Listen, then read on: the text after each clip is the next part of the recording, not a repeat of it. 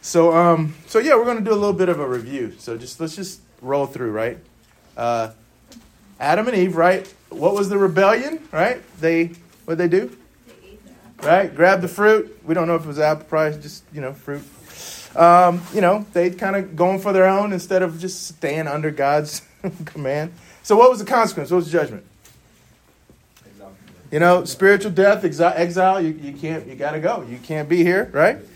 But God's gracious response to the rebellion, and even though he judged things in that moment and there were consequences, God's gracious response is they're still going to, he promises a seed from the woman. Even though you grab that fruit, there's still a plan. That's right. And it's going to come through you. So we see that kind of pattern actually continue, right? Because you got Cain, right? He's got rebellion. What does he do? Kills his brother. Fratricide. That's even worse, probably, when you think about it. Not just murder. Killed his brother. The judgment. What happens? What's the consequence? You got to go, right? So you cast him off. You have to be a wanderer and a nomad. All right? But God's gracious response, you're not going to have to suffer the same fate that you committed on your brother. I'll give you a mark that'll protect you. Whoa. Wow.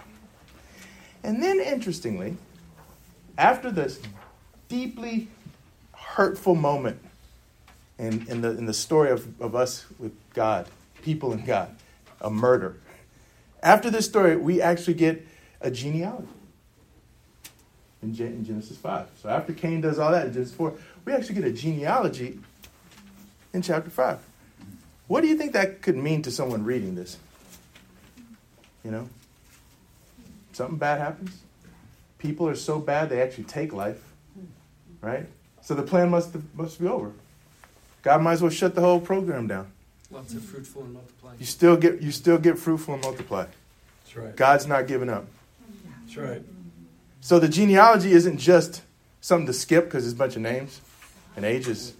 And think about it, if you're a Jew and you're thousands of years later, you're in exile somewhere, the plan messed up, you didn't follow the law, now you're in some other country, you're reading Genesis. Oh, see, even when we mess up, we can still make it. We can still multiply. There can be life after this. So the genealogies can be cool in that respect too. Noah, rebellion, I think so. Every inclination of every heart, right? Evil. Consequence, judgment? Yes, there's a flood, right? God's gracious response. Noah, I'll acknowledge your faith and I'm going to give you a plan to save your life. And guess what happens after Noah in Genesis 9? Guess what happens in chapter 10? Genealogy. Oh. So wait, even though we were so messed up that God had to do that drastic action, there's still life. People are still being fruitful and multiplying. After Noah, Babel. Tower of Babel. That Mick, took us through last week, or 2 weeks ago, or whatever. It was amazing. The rebellion, they refused to scatter, and they were not willing to go and be fruitful and populate the earth. They're going to stay in one place and do their thing and show how awesome they are, right? That kind of stuff. Was there a judgment? Absolutely. God confused their language and scattered them anyway. But what is God's gracious response? And that really is the backdrop for today. It's scattering the people, confusing their language, creating really the groundwork for various ethnicities, nations, cultures all over the world. God put that into practice right here, basically. But what happens is God's call to Abram. Through one family, I'm going to bless the whole world. That's God's his response, his gracious response to the Tower of Babel. And just like we've been talking about, after God had to just scatter everybody and confound their language, we get another genealogy after the Tower of Babel. And that's where we kind of pick it up, today in Genesis, the very end of Genesis 11. Before we get to Genesis 12, we got, read the very end of Genesis 11. And we get this genealogy, and you're just reading along, and in verse, 26, we find out about this guy named Terah. After he lived 70 years, he became the father of Abram, Nahor, and Haran. Okay, cool. Abram, we know it. Oh, sweet, we know Abram. We like him. Verse 27, It gets a little deeper into Terah's family line. Terah became the father of Abram, Nahor, and Haran. Haran became the father of Lot. Everybody knows Lot, right? We're going to meet up with Lot later on. While his father Terah was still alive, Haran died in Ur of the Chaldeans in the land of his birth. Oh, that's a bummer. So Abram lost his brother, one of his brothers. Don't know why he died. Don't know how he died. We just know he died. But verse 29 says, Abram and Nahor both married. Okay, so one brother died, but Abram and Nahor got married. The name of Abram's wife was Sarai. The name of Nahor's wife was Milcah. She was the daughter of Haran. Stop. What are you feeling? Confused, right? What's going on? Marrying within the family. And who did he marry? Who did Nahor marry? His niece, right? He married his niece. Now, right now, you're disgusted. Some of you, you're like, or you're like tripping. Like, what the heck is that? Or that's crazy. What are they doing? And all I'm saying is, just be careful when you read these. How does God feel about it? Don't know. You don't know, right? But what you don't know is it's not called out as sin. And here's the deal. We've already seen so far that the record that we have in Genesis, they're really good at pointing out when people mess up. It's a good, they're good. Pretty good about that. But right in this moment, right, there's no condemnation that Nahor married his niece. And if anything, you might be wondering, well, why didn't Abram just marry his other daughter? And that's where some people get off into the rabbit hole, where Abram already knew Sarai was childless, but still married her, even though he should have just married his niece, because Haran had another daughter, Iscah. Why didn't he marry her? If his brother married the other daughter, why didn't they just both marry the same? But he married a woman that was childless. Did he know she was childless or barren? I mean, we don't know. But some people go down the rabbit hole. Yes. So, is it assumed that this was sin then? Was it, even though it's not called out as sin, it was, or is this something that developed, like marrying within your family over time? We will see that how this works. In other words, it does not look in any way that there's anything wrong with this, that God has a problem with this. In fact, if you want to extrapolate this out, this niece that he marries his niece, she has some kids. One of her kids, this niece, one of her kids is a guy named Bethuel. Does that ring a bell for anybody? You might know the Bethuel had some kids. Have you ever heard of Laban and Rebekah? Yeah. Oh. Do they factor in the good stuff? Yeah. Rebekah's pretty important in this thing. Yeah. There is no Rebekah without that marriage. So that's in the plan. God's not down on it, and we shouldn't be either, because God doesn't pronounce any negativity on it. So be careful with your values, your current way to view the world, and reading it into this text. Sometimes we do that with a lot of this stuff. And I'm just giving you one example of it's not condemned right here, and so we shouldn't just condemn it. It's to us odd, but there's no huge pause and let's deal with this. I'm sorry. Did you have?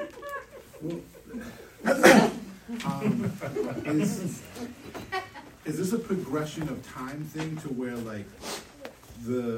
what's written in Leviticus about sexual, marriage morality or sexual morality? I'm not sure how it's classified as far as who you're to marry and who you're not to marry. Yeah, you just nailed it. It's time. This is pre-law. Okay. There's no Mosaic law. There's no nothing yet. This is pre all of that. Okay? So, again, they're not breaking any laws. No moral laws, no nothing. And that's why in my opinion, that's why the Bible doesn't stop here and go, this is bad. It doesn't. It keeps it going. And then later on, you're going to be grateful that they had the kid, or else the plan's not going to work too good. Because you need Rebecca. Excuse me. So, so Sarai's childless, verse 30, and she's not able to conceive. And so this is a huge problem. Huge problem. And obviously, the metaphor is hopelessness, right? Walter Brueggemann says, no human power to invent a future. You're hopeless. It's the metaphor. What? No, there's nothing a human can do in this moment. This is so, and her barrenness is one of the principal drivers of the plot. It's one of the main driver. The plot often moves around this challenging issue, right? And so that's kind of like a little bit, of a backdrop, but it doesn't end there. Then it gets even, I was all, let's just skip over it, but I didn't want to skip over it. Let's just keep going. Verse 31. So Terah took his son Abram. Who's Terah? Abram's dad, okay? All right, so you get the picture. So Terah took his son Abram, his grandson Lot, son of Haran, his daughter-in-law Sarai, the wife of his son Abram, and together they set out from Ur of the Chaldeans to go to Canaan. Stop. Why? Doesn't say. And who's leading the trip? Terah. So, again, you can go down a rabbit hole if you want. Some people say there were 2 calls to Abram at the time. And he didn't maybe heed the first one.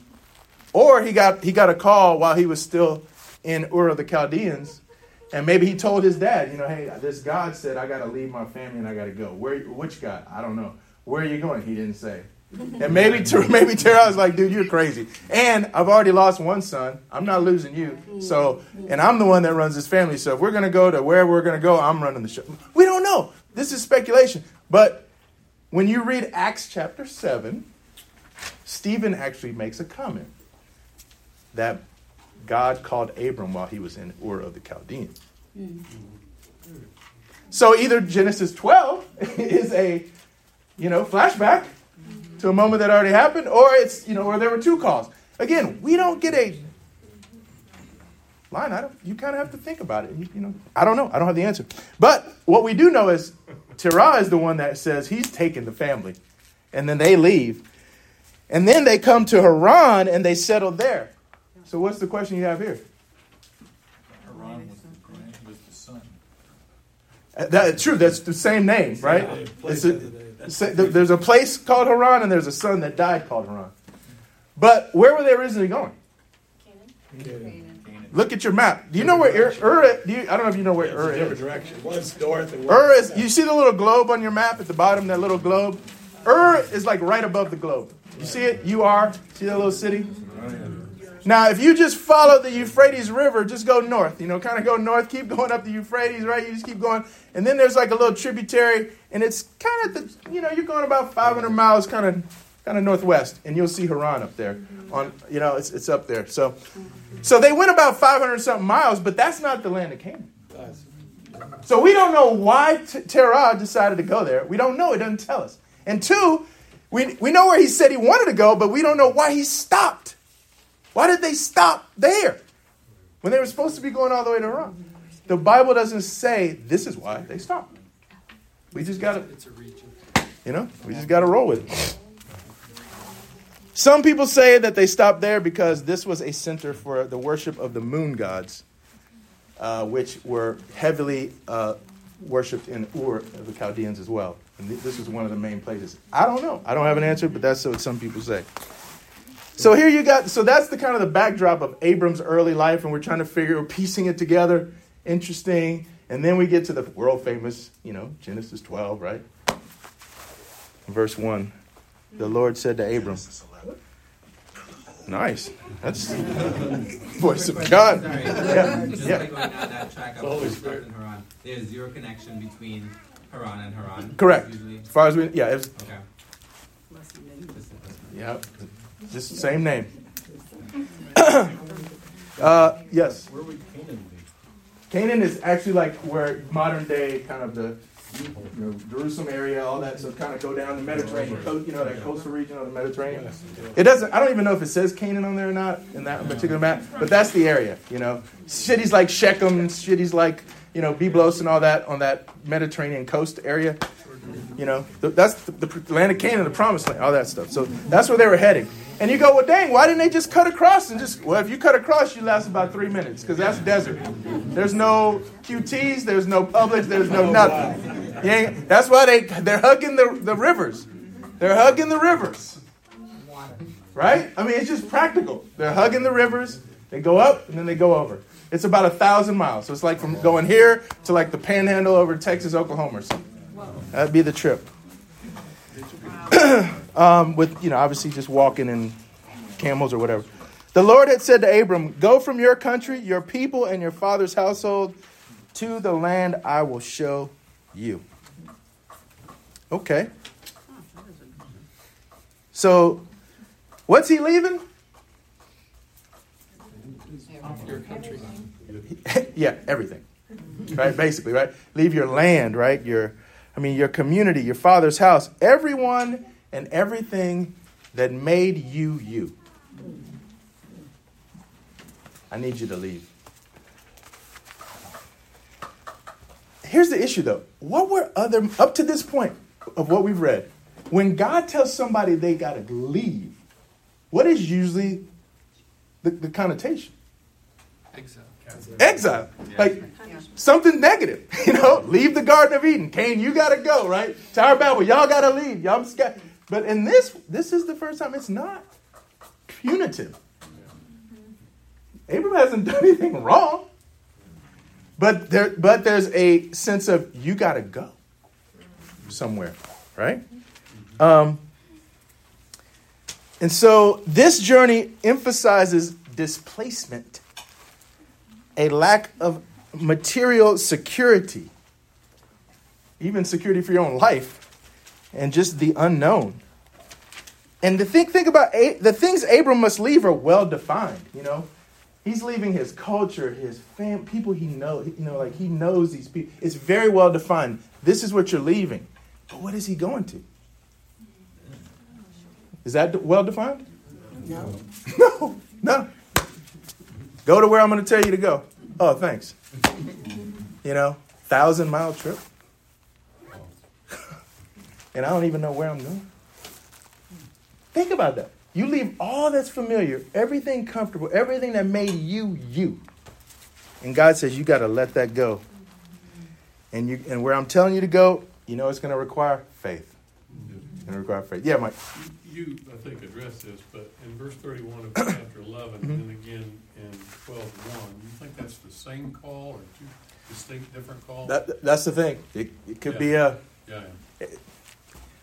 You can find scholars, you draw a line on each side. Yeah.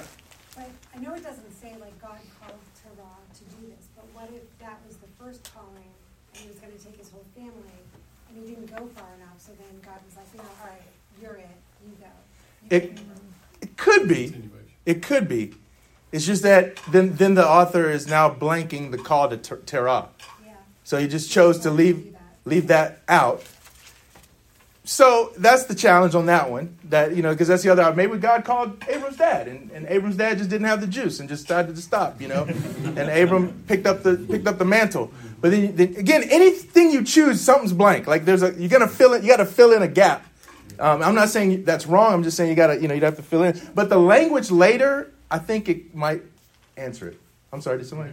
No, Yeah. I just was going to say, I'm looking at this map and everything and thinking, he wasn't looking at this map. He was not looking at no. I'm literally He was not. No maps. No map. Like, walk out the door and head towards the horizon, and I think the thing is that we live in such a place of so much sight that it's very difficult for us to conceive of this kind of faith. Like for us, it's faith to pray for something we don't. There's not a walk away from everything that's familiar to you and follow the horizon or follow the river and period. And you have no way to know how you're going to get your food. And I think that there's a part of that is very, very different, but I think it should also challenge us that maybe God expects for us to have a whole lot deeper faith than we do have. Yeah. That maybe He really is saying there's a whole lot more that you would be able to do if you just walk, not seeing. Yep. And to me, that challenges me. I literally looked at this thinking, he's not looking at this map. He has no way to get his bearings, Oh, maybe this, maybe. Yep. No way to tell north from south from, just a sunrise, sunset. But there was this sense that God was enough. Yep. That's right. And then you add on top of that, he just got his Social Security check. First one.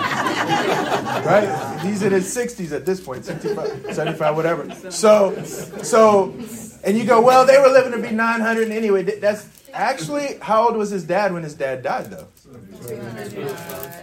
So the length of years is starting to Yeah. taper. So he's closer to the death date than usual. So yes, I'm sorry, somebody. I was just kind of struck when you were talking about, he's kind of set, knows everything, and God calls him out of all that and the challenge of that. But then the intensity of this promise, and I just think of how man goes after, stuff that is going to acclaim his name and power, and especially more and more, in our world. And God said, yeah, you're going to leave everything you know, but I'm going to make you into a great nation. I'm going to bless you. I'll make your name great. I mean, to like, if he wasn't humble before God and God told him that, he'd be like, just like puffing up. Mm-hmm. You'll be a blessing. I'll bless those, just the power that he's putting in Abraham's, in that promise. It just made me think, yeah, you're leaving all this, and just the level of his trust. And again, just, I don't know. And then the sacrifice later, all of it's making me think this guy trusted God. Yep. He left it all. God lays this incredible promise out in front of him, and he's like, I believe you. Yeah. And that's the thing. And so here we are again. Here we are again. I will give you abundant life. I will take care of you. You will have everything you need. Just all you need to do is just stay away from this over here. Right? Mm-hmm. So I'm a covenant keeping God. So that's my nature. That's how I am. You gotta trust it. I see it, want it, it's mine. Cain, look, here's the deal. I got you. Your life is going to be great. You will appreciate your life. It'll be great. Just don't do this because there's consequences. Sin is at you. Don't do it. But I'm here. I'm communicating. I'm with you. You did what you want to do. You know what I mean? And so Noah. I mean, I'm going to build this thing, but if you don't come through, I'm looking like an idiot for the rest of my life. It's like, can I trust you, God? Are you a God that's trustworthy? Are you going to keep your word? I mean, these are the moments that these people have to deal with, real moments. Exactly. So here's again, Abram. You leave everything you know, everything's comfortable. But what? Yeah, I'll make you into a great nation. But so here it is again. Like God is going to do this, but we have to do stuff too. And that's that whole. We gotta. There's a covenant. That means there's two parties involved, right? And so at this point in the story, hopefully we see God keeps his end. But will Abram be able to leave all that security to go towards all this insecurity and put his trust, in God? And when you break it down, there's 7 elements of, all the I will do this, right? Biblical number 7 is what? Completion, perfection, right? But there's 7 elements, to this. So if you're a Jew, that means something to you. When the number 7, you see that's like, wow, this is a perfect, complete, amazing blessing. The first 4 are kind of directed towards Abram. The last 3 are kind of more for others. That's kind of how God kind of works. Even the 10 Commandments kind of have that vibe. Even the Beatitudes kind of have that vibe a little bit. And so there's this kind of, you see some patterns kind of emerging, right? Well, actually not emerging. It's kind of early. And later stuff kind of builds off of it. So at the end of the day, though, here we have a situation where there's an individual that God is going to work through to bless the whole world. Crazy. And in verse 4, we get, so Abram went. And this is where I start going, this might be the writer trying to make a dichotomy, so to speak, or juxtapose Terah and Abram, maybe. Terah kind of gets supposed to go all the way. He doesn't go all the way. God gives Abram this crazy thing. Abram goes. True. Abram goes, And so he went as the Lord had told him. And Lot went with him. Abram was 75 years old when he set out from Haran. And so, again, the other thing is when Terah, the other aspect is Joshua 24. In Joshua 24, verse 2, it says, this is what the Lord, the God of Israel, says. Long ago, your ancestors, including Terah, the father of Abraham and Nahor, lived beyond the Euphrates River and worshipped other gods. And so So that is kind of the legacy of kind of Terah. Worshipped other gods, didn't go all the way. But here's Abram who, here's this crazy commission. And he actually gets up and leaves, takes his family. And what does it say at the end of verse 5? And they set out for the land of Canaan, and they arrived there. And we read that, and we just go, oh, that's cool. But look at the map. Yeah. That's a long way. That's a lot of people. My goodness. Give the man some credit. 75 years old. I mean, goodness gracious. But hey, they arrived there. They made it to the place where God, wanted them to be. So whereas Terah, that might have been a motivated, who knows by what, but we know this is a spiritual pilgrimage. And it looks like it succeeds with God's help. Yeah. This whole area, the whole world probably at that time, it was nomadic. It was survival of the fittest. And, as a dad, what's your first reaction? You want to protect your family. Right. And you're going to a place where you have no idea. That's right. If your family's going to be wiped out, if your daughters and wives are going to be taken captive, if there's going to be somebody stronger than you that is, a tribe or whatever that's stronger. I mean, it's a lot to think about. Yeah, it's a lot to think about. That's right. Yeah. Yeah, I think, I won't belabor it, but when we went to Africa in 89, we went to the library here. There was no internet in 89. And we tried to find pictures. We couldn't find any pictures, couldn't find any information. So I talked to Mike Tolliver. I said, should I go do a scouting trip first? And Mike used this scripture. And he said, no, like Abraham, you should just go. And I thought, oh, wow, that doesn't sound good. Maybe we wouldn't have gone if I'd done a scouting trip. I don't know. But I do say this, like Dave said, you think about your health, your kids, your future, where are we going to go, what we're going to do, how the language, the peoples. This is all a very foreign place. And honestly, in the 1980s, people did go on mission teams. They don't do that anymore. We don't do that anymore. We're not planning to do that. Something's happened. We've become more sophisticated or calculated or careful or something. And I'm just saying, I hope we can recapture that at some point. People willing to go out and do some different things. It's a great adventure if you can.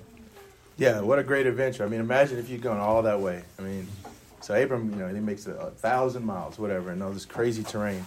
So if you were with that caravan and you get there and somehow this is the spot, how would you be feeling? You'd be like, thank God. I mean, you'd probably be grateful, right? Mm-hmm. And how would you feel about God? I would feel like he led me. That's right. He got us here.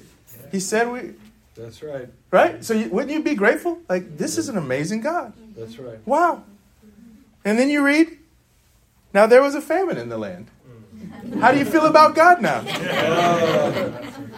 But no, so, you know what I'm saying? You talk about, hold up. The only reason why I'm here is because of you, God. And now I get here and there's a famine. That's right. I mean, after that intensely long journey, your reward is a famine? That's right. I mean, come on. I mean, guys, this is a moment. This is a potential problem. This could be a deal breaker in the faith department. That's right. Oh, God, maybe you aren't trustworthy. Maybe I made a mistake following you. You know how much I gave up to come here? And now I come here and you're not providing? I mean, that. And don't tell me you sitting in this room have never felt that. It might not be a situation about a trip that you're taking, but it's something else in your life. You thought following God was going to provide something else. Right. And then you literally feel that it's empty, a place that you were hoping would provide something more. And so what's Abram's got a choice, and he chooses to go down to Egypt to live there for a while because the famine was severe. In the Bible, when it says go down to Egypt, it's not just about geography. Kathleen O'Connor says going down to Egypt anticipates descent into slavery, and going up to Canaan signifies escape and return. So this is not just geography that they had to go down. This is not. So now you're getting to like, oof. There's nowhere where God called Abram to go to Egypt. So kind of the way it's written, it definitely feels like, Abram's kind of going on his own, right? But what were his options? He could have stayed. So if he stayed during the famine, then what do you think that would say? How would that action speak to how he felt about God? Trust, right? I mean, right? Because he would have had to explain himself. Right. Like, Abram, why aren't we going anywhere? Well, God chose to come here. Last time I checked, this is where we are. So he's gonna have to come through. I mean, that was an option, right? And it's kind of not no different, but I think there's some similarities with Jesus in the wilderness. Who led Jesus into the wilderness? The Spirit. It was a God-ordained moment. It was a God-ordained trip. Jesus gets in the wilderness. Is there food? No, right? There's hunger. So it's a Spirit trip. There's hunger when he gets there. Same situation, right? And then it's like, okay, oh, Jesus, why don't you go outside of God's will and just eat? You can make some bread. Just make some bread. Just make some bread. Just go to Egypt. There's food down there. Just go to Egypt. So it's either you can stay in God's will, with the stones and the drought and the hunger, or go outside of God's will, and you might get fed. Or other things could happen too, you know what I mean? So, yeah. I was just thinking, like, applying this to my own life and stuff, is that it's easy. When you have a husband that takes you somewhere and it just all messed up? Is that what you're going to say? If we're spiritual nomads with God kind of thing, right? Right. I mean, basically, Abraham was responsible for a lot of people. And he didn't have Isaac yet, but he still had his nephew, he had Sarai, he had probably hundreds of people, you know what I mean? So I just think sometimes when you are a parent, or I wasn't thinking about being married, but whatever the thing is, like when other people are around you, it can pressure you to do something that if it was just you and God, you might be more faithful. Because you're trying to cater to other people, or how am I gonna take care of this situation? How am I gonna take care of that situation? And I just can imagine him trying to, and I'm sure people were saying, like, let's go to Egypt, let's go. Like, I need food, like, I'm hungry. Like, Abraham, can you take care of me? I'd come all this way with you. And I'm your, servant, or what, all the people he had to take care of. Yep. And so he decides that he's going to, again, we don't know exactly what the conversations were, but I would be shocked if they weren't like that. And he decided to go, let's go to Egypt, right? And so he's acting more out of fear than faith at the end of the day. Yeah. He's acting more out of fear. I had a thought based on your thought. When, you pointed out Act 7, Jeff. Yeah. And in my KJV, it says that he was told, get out of your country and from your relatives and come to a land that I will show you. And he was told that in Mesopotamia before he went to Haran. So maybe his father went with him. So maybe he started moving and his family went with him. But then, and then his father died, then he kept on going. And that does raise some questions, like to your point, maybe there's a reason he told him to leave his relatives behind and go and tell you where I'm going. He might have had an easier time of it if he had gone by himself, but his family came with him, so that's really interesting. Other thing, too, that strikes me is that they never qualify Abraham in the Bible. He's just introduced. Like with Noah, it said he was a righteous man. They had others in the Bible who were known for it. Abraham just became Abraham. And then we started following him. And he comes from Edom, right? He's from that area where the Israelites later fight. So this is so fascinating to find this person who comes from the east, serving other gods, and God tells him to move, and then we just kind of watch him move, and we see his faith, unfold, but he's never qualified in the beginning, which I think is just really interesting. Yeah, he just it kind of comes out. It's almost like Elijah, honestly. Like you read the Bible, where Elijah shows up, he's right in the king's court. Like, dude, it ain't gonna rain. Like, whoa, where'd this guy go? Yeah. more of a question. So earlier on it said, in the land of Ur, where you and your father and his wife worship other gods. I would imagine religion is something like father teaches your sons, who teach their kids, teach their kids. Do we have any kind of ideas? I would imagine at one point Abram worshipped the same God, but it seems like he's kind of dividing that. Your fathers did, you didn't. Is there any kind of insight into that dividing line, or why that isn't? No, I mean, not that I have, but I mean, you can research it. But at the end of the day, I'm assuming that Abram was right there with him, you know, worshiping probably the moon god, and, you know, and then somehow God broke through to him. No idea. Yeah. So it's funny, we're sitting together. I think we're sort of thinking a lot of the same thing. You know, so I'm curious. So part of me, so I never connected the dots with Terah wanting to go to Canaan first. Yep. Right? And so now as we're discussing this, I'm sort of wrestling with the faith of Abraham in the sense that, okay, if his dad's goal was to get to Canaan, right? And his dad was like, oh, snap, let's just hang out in Haran. He died in Haran. As his son, would he not want to continue on his dad's desires and wishes? So that's one section. But then also the, okay, God is awesome section is, even if that was the case, could God have used that sort of disposition to command him, to call him to actually go to the same place that his father was going? You know, I'm sort of thinking kind of like Lion King, you know, when like Mufasa appeared to Simba, you know, and it's like, okay, that's Mufasa, that's not God, right? That's my dad telling me, go back, you know? Yeah. So like, could that calling have been Terah? Go to Canaan. Yeah. You know. Like, is there any sort of... Well, at the end of the day, that could have been, again, all of these moments, we have to... Sure. We have to fill in something, somewhere. But there's just nowhere in the text does it say, Abram was moved because his father didn't make it. He was moved to continue that journey. But when he went, it was after God called him. You know what I mean? After God called him. Then he went. At least that's the way it reads in the text. Not necessarily that he had a sentimental desire to kind of fulfill his father's dream to get which that could have been in it. But you just have to kind of fill it in, you know. I got to run through real quick because I'm running out of time. All right, so God's, I guess at the end of the day, God's promises, I think that we got to really kind of sit on that concept that God's promises don't always deliver kind of ease or comfort to those who agree to follow him, you know, and enter a relationship with him. Right.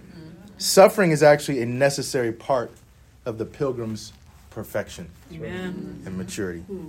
If God gave blessings without suffering, we would conflate morality with pleasure. And we would serve God for what pleasure we could get out of the whole deal.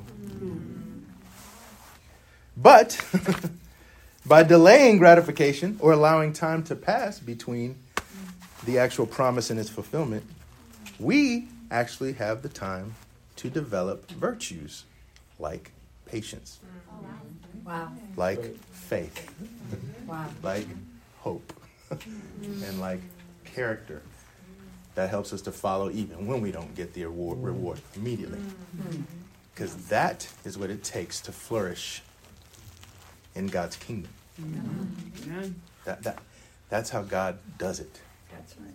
And so Abram is a prototypical kind of, he's the guy, the archetype, just to show us often what it does take, what it costs sometimes to be in this kind of covenant relationship with this particular God who might promise you some of the most amazing things, but you might not get it right away.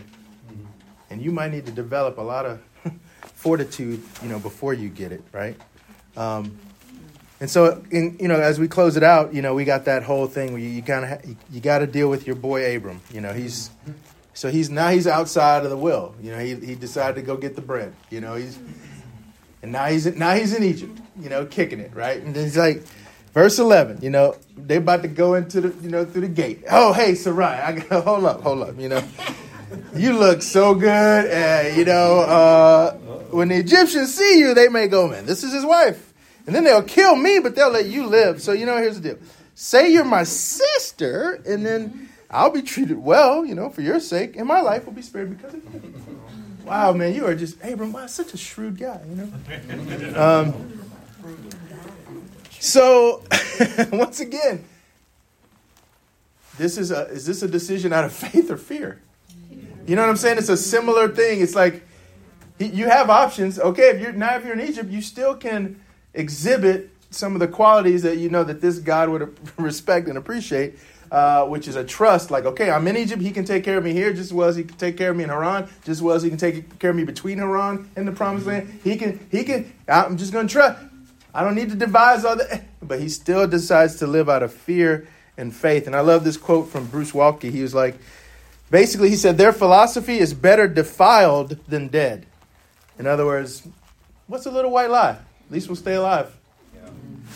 This is not a philosophy that establishes God's kingdom in a pagan world. It's that compromise, like that scheming and not trusting, the heart of God. Yeah. In all my years as a Christian, one of the biggest challenges, and it's Abraham going to Egypt. Was Abraham being responsible because there was no food in Canaan and he wanted to feed his family? So he goes to Egypt and runs into some trouble, but was he being responsible or was he being faithless by not staying in the land that God called him to? And I think a lot of times, when we're thinking of what to do, it's like, well, if I stay here, my family might starve. We might have trouble. It might be hard. So I'm going to do the responsible thing and go where there's food. Now, I don't know the answer, but it's sort of, there's faith, and then there's being responsible, and there's a chasm in between it, and it's hard to define. Right, and that's why in the text, it doesn't say, and Abram was a knucklehead and went to Egypt. Right. So it doesn't just totally just jack him up in his character, right? And I think any of us could understand it's a famine. It's just when you see it played out, it feels as though maybe those weren't the most faithful decisions, but again, I think they're understandable. And then, verses 14 to 16, Abraham benefits greatly. You know what I mean? Like Pharaoh's hooking him up. I mean, he's like, wow. Like, he's like, Sarai is beautiful. Oh, hey, Abraham, let's hook her brother up, And if you want to do a little deep dive, you can do a Google search. Maybe I haven't done the Google search. I had to read it in a book. But like the trickster theme, actually, a lot of like Hebrew literature, a lot of times the trickster is actually the hero. In other words, the shrewd trickster, when you're oppressed people and when you're kind of powerless and you're up against a stronger nation or whatever, oftentimes your only way to survive is to be a trickster. And so there's a whole thing of literature on how they really respected the ability to be kind of like a deviant trickster sometimes in certain situations. But that's another thing. You can look that up on your own. So then in verse 17 it says, the Lord inflicted serious diseases on Pharaoh and his household because of Abram's wife, Sarai. Does this sound like foreshadowing to you? What does it sound like to you? Exodus. Pharaoh, Egypt, plagues. And the Jews leave with all the good stuff, right? Again, just a little bit of a foreshadowing about what goes. Did you say? I'm sorry. Did I miss you? I'm sorry. My peripheral is getting weak, bro. I'm sorry. I was just thinking through where it talks about he just says he was forced to go to Egypt, and we often look at that like, oh, he went to get away from it, but I don't know if we've discussed where it talks about that God's going to bless all the families on earth through Abraham. And so if God's controlling the famine, it could be God does not want Abraham to imitate his father. He's called to leave his father's family, his father's ways, keep going, because God's going to bless him and bless the people. And I wonder if there's not a lesson for us in, there's plenty of places in the city where we might not want to go, or even people in our neighborhoods we might not want to reach out to, who may, in God's provision, have a blessing for us, or we could be a blessing to them. But we think we're being more pious by staying put. And so I wonder if Egypt was not meant to be a curse to Abraham, but God forced him in there so that he could have blessed Pharaoh.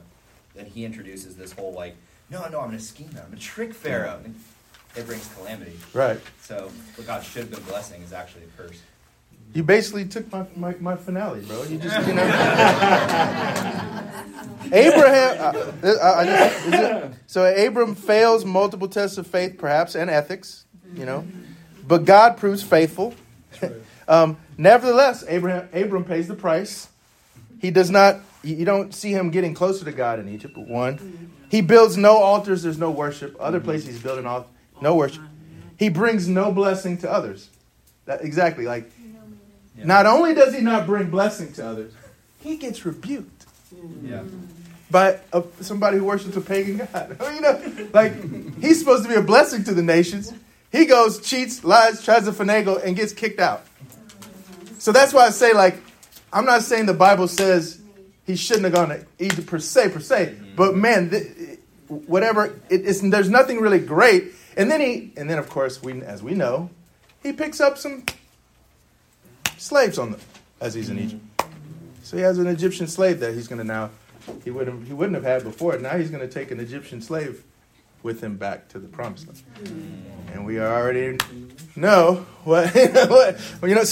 So there's a lot of things you go, man, that decision was pretty costly, in a lot of ways. Yeah. He could have been a blessing to the nation.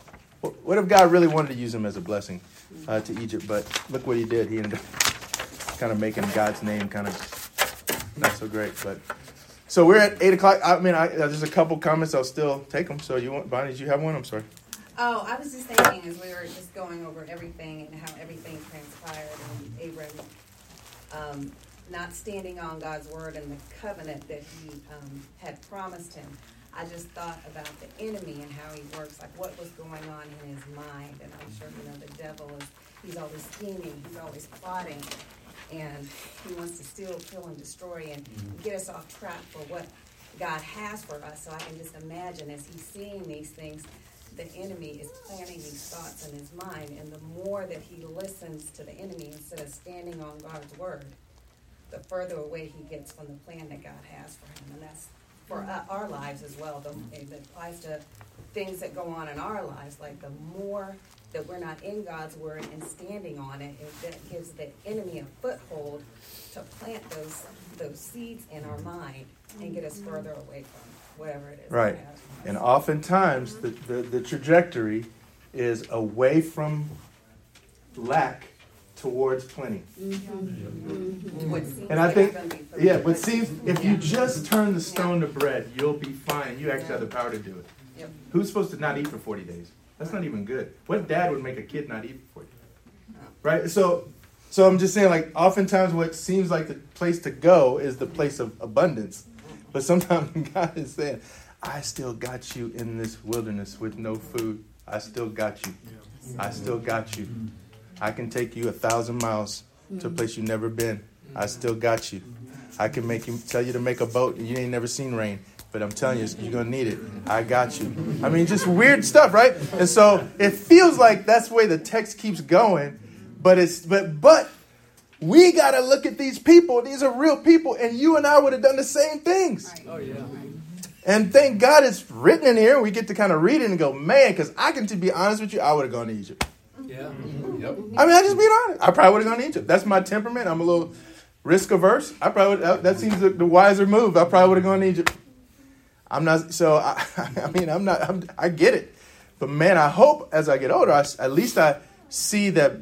I think the older I get, I do think my imagination, my faith imagination is growing, and I see other options more now than I did before. Yeah. And now at this stage of my walk, I might not be so quick to go to Egypt because I feel like I've read so many. I think I can hold out a little bit longer. But that's why we should engage these scriptures and engage the people. And I love how we're trying to put ourselves in their situations and try to see how they're thinking. I think that's what the text is calling us to do. And it's beautiful when we do that, And so I think we can learn a lot. Yes, we haven't heard from you today. Yeah, I'm just like, so I'm curious to understand if there's any insight. I think I have an idea, but on how like men viewed women at this point. Because I'm having such a hard time imagining giving my wife up to another man. Like, I mean, I'm not married, but just like in my head, I'm like, what? I would have rather starve. I think, you know. Sure. So I'm just kind of like, what in the world? What? I don't know. That just seems so crazy to me. Like, just like, you know, for the sake of my own life, hey, you know, Pharaoh, you, whatever. Yeah. I'm over here. I'm living lavish. Yeah, I'm just trying to understand, like. Yeah, the way it kind of reads is like it's. There's another story that we're gonna get to with Shechem and Jacob's daughter Dinah or Dina, depending on who you listen to. And there's a moment where they actually let Dina kind of go, in a sense, you know, because it wasn't immediate, like just gonna sleep with her. And so even this, some of the things I was reading about was saying it wasn't like she was gonna go in there and just immediately start sleeping with the Pharaoh. I mean, he probably had think Esther, you know, probably had tons of women. I mean, her chance might not have come up, but in other words, he's buying time. He's buying time, and you know, so I'm not lessening. It's still crazy. It's still bad, and it gets repeated multiple times. This happens again, and it's like he's pimping his wife because while she's in there, he's getting paid. You know what I mean? And it's like, what is going on here, right? This is trafficking. You know what I mean?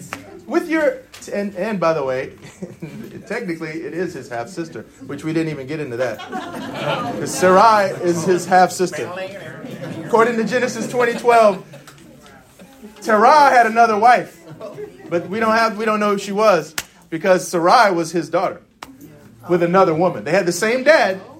Sarai and Abram are brother and sister. Half brother and sister. We didn't get into all that. Hallelujah! There's a lot going on. We got yes. Kind of two things that are kind of bouncing around my head are like, oh, why would he go to Egypt? And we see kind of basically his descendants give the same answer when they leave Egypt and they're wandering the desert. Oh, if we could go back to Egypt, God's going to let us starve. At least there we had pots of meat. So I'd imagine Abraham's probably feeling kind of similar, or he's hearing similar things from his family that's traveling with him. I think the other thing that's kind of interesting that stands out to me is just the chapter before, God's like, I'm going to bless you. I'm going to do this. God shows up. Hey, go to Canaan. He goes to Egypt. And God's silent. We don't hear from God. And it says he then left to go to the Negev in southern Israel. And God shows up again and is talking. So I think it's just kind of an interesting thing. Like, God's silent when we're not going where he's telling us to go. So we're not hearing the voice of God. Maybe we're not supposed to be there, right? Maybe. Yeah. Last pedal and then Mike. Yeah. Or Greg and Mike. I think just after going through all of this, I see it as Abraham starting to understand who God is. It's not clear to me that he understands much about God when God first calls him. And it seems like as he's going through and he's making these mistakes and he's connecting and he's worshiping, it's like we're watching his faith develop. Sure. To the point at which he can stand over his son. Absolutely. Exactly.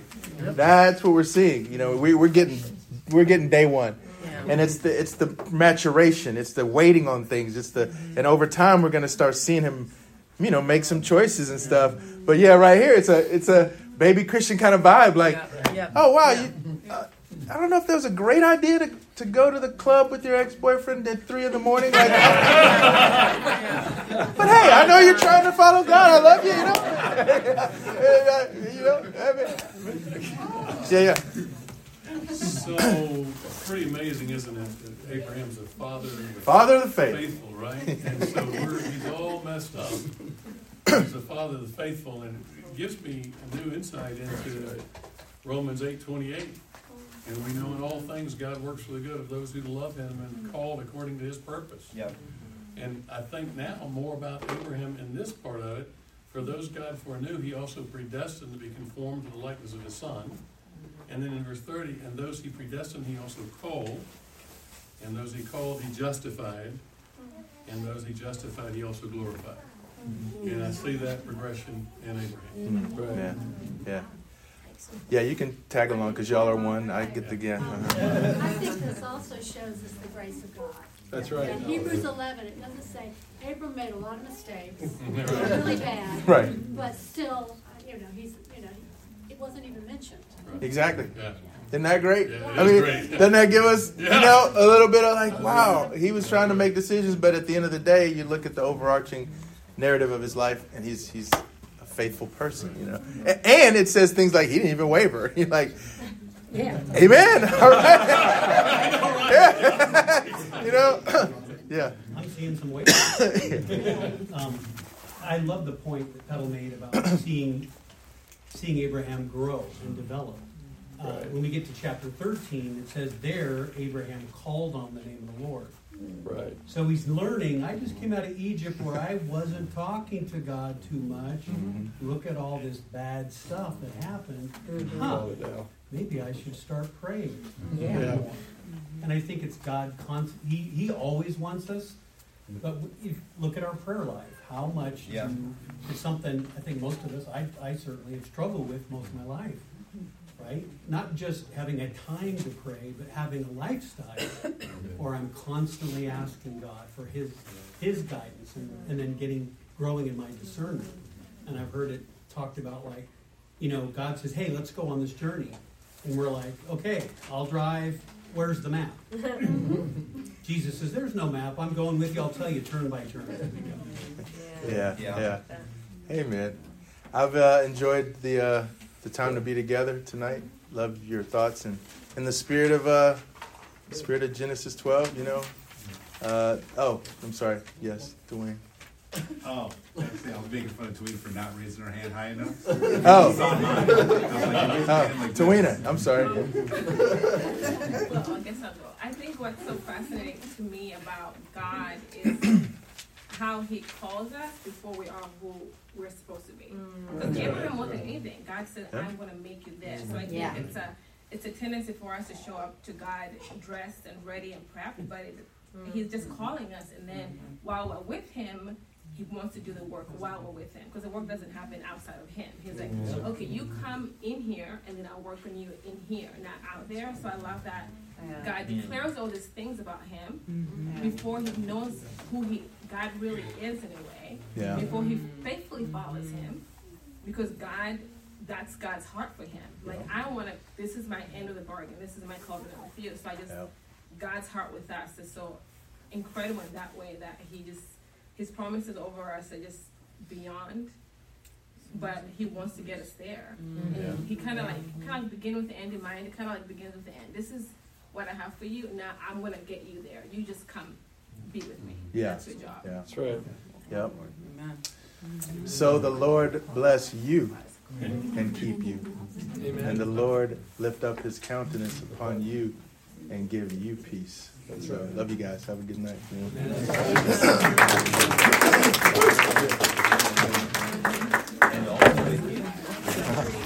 Gracias. Yeah.